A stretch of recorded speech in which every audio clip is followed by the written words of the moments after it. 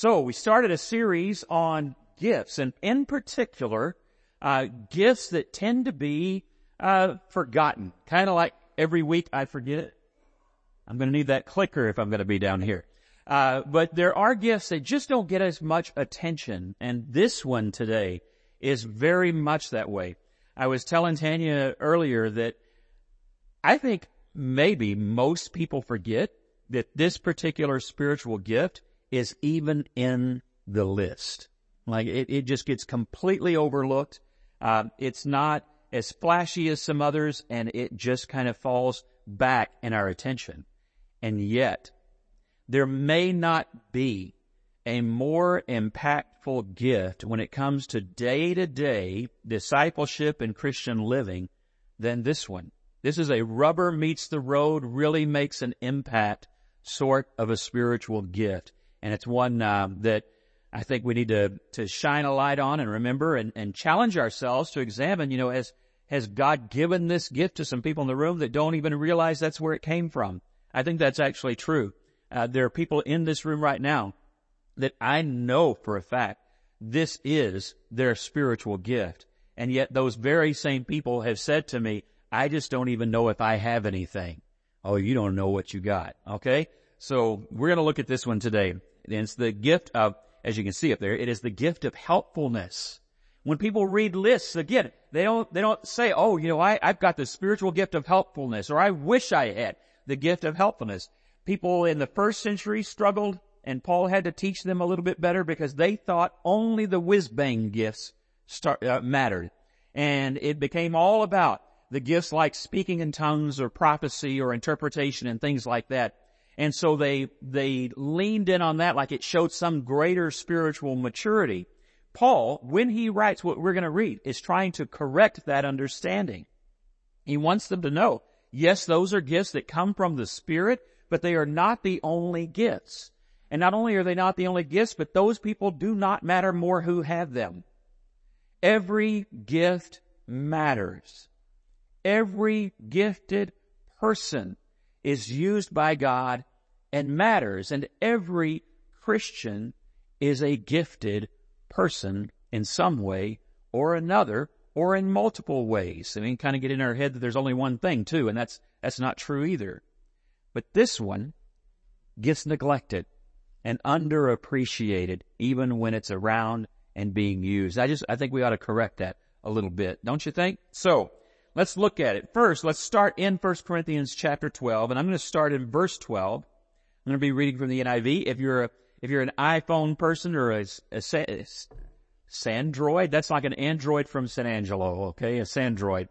One of those things. It's probably a cheap knockoff at a Russian market. That's what a Sandroid is. Kind of like Panasonic phones when I was there. If you're one of those people and you want to use the YouVersion app, it is in there, and it might be helpful today as well. Let's read this, verse 12. Just as a body, though one, has many parts, but all of its parts form one body, so it is with Christ. For we are all baptized by one Spirit, so as to form one body, whether Jews or Gentiles, slave or free, and we were all given the one Spirit to drink.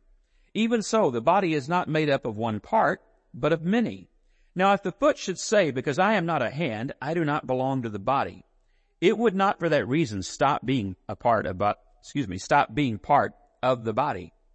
And if the ear should say, because I am not an eye, I do not belong to the body, it would not for that reason stop being a part of the body. If the whole body were an eye, where would the sense of hearing be? If the whole body were an ear, where would the sense of smell be? But in fact, God has placed the parts in the body, every one of them, just as He wanted them to be. Hear that for yourself? God has placed every part in the body just as He wanted them to be. Every one of you too. If they were all one part, where would the body be? As it is, there are many parts, but one body.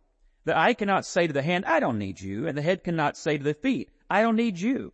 On the contrary, those parts of the body that seem to be weaker are indispensable, and the parts that we think are less honorable, we treat with special honor. And the parts that are unpresentable are treated with special modesty, while our presentable parts need no special treatment. But God has put the body together, giving greater honor to the parts that lacked it, so that there should be no division in the body, but that its parts should have equal concern for each other. If one part suffers, every part suffers with it. If one part is honored, every part rejoices with it. Now you are the body of Christ, and each one of you is a part of it. And God placed in the church, first of all, apostles, second, prophets, third, teachers, then miracles, then gifts of healing, of helping, of guidance, and of different kinds of tongues. Are all apostles? Are all prophets? Are all teachers? Do all work miracles? Do all have the gifts of healing? Do all speak in tongues? Do all interpret? Now eagerly desire the greater gifts. Okay, there's a lot there. We're not going to look at all of it today. I really want us to hone in on one, that general attitude Paul has. Every part of the body matters. He says it more than once because he really wants us to understand that, because the church in Corinth didn't. Their weakness was that they thought some parts had more glory and more importance, and some had more authority or more whatever. And he's correcting them so that they will understand every one of your brothers and sisters matters. Whatever it is the Spirit has poured into them to bring to the table, it matters, and it's needed, and it's important. And those people that had those gifts are important. He tells us not to get hung up in our ego, and that's really tough, because that was what their struggle was. And he tells us that mostly in the next chapter, which we won't look at today. That's a whole other extra timer on my phone. But in 13, he then goes on and says, what is the greater gift we are to eagerly desire? Love. Love. That at the root of why every gift matters is because every gift is an expression of love, a love of God the Father and a love of your brothers and sisters in Christ. And so he tells them, I want you to eagerly desire the greater gifts. He didn't say what those greater gifts were, because it is the gifts that are used in love to God's glory, period. Whatever that gift may be. Notice when he says, does everybody do this? He doesn't list the gift again that we're actually looking at today. I'm not sure. I think that might be a little bit of a strategic literary thing that he did, because it's not the one they were struggling with. People who struggle with ego rarely struggle with being too helpful. It's true. It's just servant's heart usually doesn't come out of an overactive ego.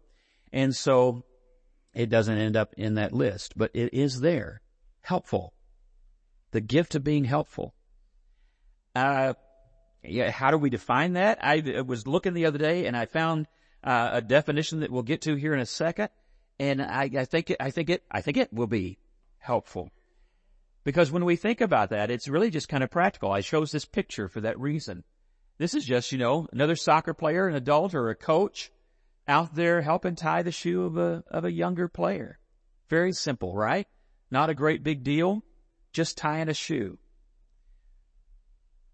But that's the kind of action that speaks to people who have that sort of a heart, who have that sort of a gift. They see things differently. They focus differently. They catch things differently, and then they go do something about them. And we'll come back to that. Before we do that, let's look at why it gets overlooked. First, it is not one of the, I keep using the phrase whiz-bang things. It doesn't make a lot of noise. It's more of a behind-the-scenes thing. And so people with this gift are not going to be flashy. If you have the gift, it's not about you. And you know that. That's part of the gift, is that perspective that you know it's not about you. So there are people who do a lot of things, and there are people who do a lot of things that tend to be behind the scenes. But if it's constant praise they seek, if it's constant ego stroke they seek, if it has become about them, sorry, you don't have that gift, or you are really immature in that gift. Okay? Because that's an immaturity that is not from the Spirit. If it's all about us, if it's all about our gratitude, if it's all about our praise, if the only reason I'll do anything is either for money or praise, you don't have the gift. You have something else that you actually need to address in your spiritual life.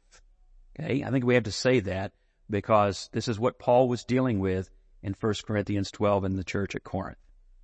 A lot of egos going on. people with the gift are not going to call all the attention to themselves. That's never what it's about. And so we overlook that. It's not always flashy, because it might just be tying a kid's shoe. It might just be washing dishes after the potluck. It might just be straightening chairs when nobody's around. It might just be all those things, and nobody actually even knows. Sometimes people don't know a person has that gift because they're exercising in a way that actually Jesus teaches. Don't seek praise, don't seek attention, don't seek a spotlight, just go do. Okay? So sometimes we don't even realize how many people have the gift or how much they actually express it. We just benefit from the things that they've done and praise God for the things they've done, which sometimes is part of His plan. Okay? Sometimes it's meant to be that way. The second reason is when you look at this text in 12, it's just we over-spiritualize some of the other gifts. And we think they're more spiritual. We don't think being helpful is spiritual. A man who could easily have a full ego of himself and not be willing to bend down and tie a kid's shoe has a spiritual problem, doesn't he? It's like Jesus washed feet. People sometimes refuse to do so because they feel like it's beneath them. But if you have this gift, you don't feel that way. If you have to have something that draws attention, you'll overlook this one and not care. And so it gets lost in the shuffle of our ego. It gets lost in the shuffle of whiz-bang and noise. And let me ask you this one. Challenge yourself. Do you think you might have this particular gift? Have you thought about it as a work of the Spirit or just a thought? Have you thought of it just as personality? Have you really considered that God could actually cause you to grow and give you this gift? The Spirit gives gifts according to the grace that He's given us and according to the faith that we have.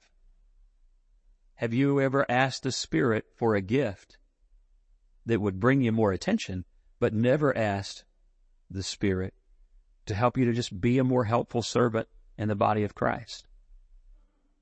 The world needs more people with the gift of helping. Just the gift of helping. So what does that actually start to look like? One of the examples that we have in Scripture is going to be in Acts 6. But before we go there, I want to read this quote from a website called the Spiritual Gifts Project. And they're working on helping people understand and find their gifts. And they wrote this: the gift of helps. And that's the way it's said in some translation. It'll either say helping or helpful or helps. Like, I think that's what the King James says. The gift of helps is generally understood to refer to the ability to provide practical assistance and support to others, often behind the scenes or in a less visible way. Okay? That is a solidly needed gift in our world, where people have become completely narcissistic, where help is sometimes faked to be put on Instagram and to gather likes. The world needs people where the Spirit works through them to just do what needs to be done without the glory going anywhere but to God, without the agenda to be anything but His, and with love and kindness for the people that have needs, and they're being served. And that is a gift from the Spirit. Don't think for a second it is a lesser gift. I think Paul, in a way, is hinting that this would be among the greater gifts. In Acts chapter 6, I said, we'll go there. In Acts chapter 6, you find that some people sometimes call it the story of the first deacons. They're never called that, but deacon means servant, and they're servants, so it makes sense, right? They have a problem. There's growing division within the church, which is always bad and always said. There's growing division within the church over how bread had been distributed among the widows. And among these widows, you have people who are Jews who are of a more traditional background, and you have Jewish widows who are of a more Greek-influenced background. So there's some ethnic and cultural issues. And this ethnic cultural divide is causing division because they feel like that whoever was distributing the bread up until this point is doing so in a way that favors one of those divides more than the other. And so it's causing jealousy and insecurity and problems and hunger and all things like that. And so they just go to Peter and the apostles and say, what are we going to do? How are we going to handle this? Well, Peter is an apostle. He has a job to do. He has a function himself and a giftedness himself that he needs to do.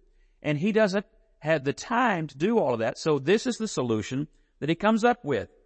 So the 12 gathered all the disciples together and said, it would not be right to neglect the ministry of the word of God in order to wait on tables. They're not putting down waiting on tables. It's important we understand that. Their attitude's not bad. They're just saying God gave us a role and we would be unfaithful to abandon it to do another role. We just need more people to fulfill the role. We need people to pass out the roles. It's bread. So, it's a matter of all kinds of roles. It wouldn't be right for us to neglect the ministry of the word. Brothers and sisters, this is verse 3, choose 7 men from among you who are known to be full of the Spirit and wisdom. We will turn this responsibility over to them and will give attention to prayer and the ministry of the word. The proposal pleased the whole group, and they chose Stephen, a man full of faith and the Holy Spirit, also Philip, Prochorus, Nicanor, Timon, Parmenas. This is far, and I'm getting into my Mr. Magoo range here on the table too, Steve. It's happening. It's a little far away, even with the glasses. Those guys, a convert to Judaism, and then presented these men to the apostles and prayed and laid their hands on them. There's a few things I want us to catch. One, I'm going to go to the end. They commissioned these people. They wanted them to know, we see in you a giftedness of the Spirit, and we've got a responsibility for you. And so they pray for them. They lay hands on them. This is, if you're looking for how the church is supposed to do things like in Acts, this is how the church is supposed to do things like in Acts. We need to do that. We need to more actively bless and commission and commit people to a ministry. We need to be more, and I'm talking we in the big picture and just here. That needs to happen more. We need more people who are willing to stand up like these men and be full of the Spirit and full of God's desire to build the kingdom and ready to go. And so that's who they choose. You might ask yourself, why did they need men full of the Spirit just to serve bread? Because every service is a spiritual act. Everything that we do as a church matters spiritually. Everything. Any act of service takes a heart that is humble and that is wanting to do that to God's glory. So pick people who know what it's about. Pick people whose heart and spirit are enmeshed in God's work and in God's will and in God's agenda. Pick people who are full of the Spirit because it's a spiritual work that they do, even just passing out bread. Why? Because they aren't just passing out bread. Remember, the bread problem was creating spiritual division. And these men are being asked to help heal that spiritual division by being fair, by being respectful, by having a spirit of unity rooted in their relationship with God and their giftedness in the Spirit. But the primary gift that they need to have at that moment is just the gift of being helpful. They're just willing to serve. They just want these widows to get what they need and to get it fairly and to get it in a timely manner. And they want the apostles to be able to do their work and to free them up to do their work and to help solve this problem. It's a great example of how this gift looks in just a regular daily working of the church. Okay? So, what are people with this gift like? What does it look like? If you're asking yourself, is this me, or is this, maybe it's your husband or your wife, or maybe one of your kids, or it's the person sitting next to you. Maybe you recognize this already. Here are some things that help us to understand what a person who has this gift looks like. Because I think all the whiz-bang ones, we kind of get that.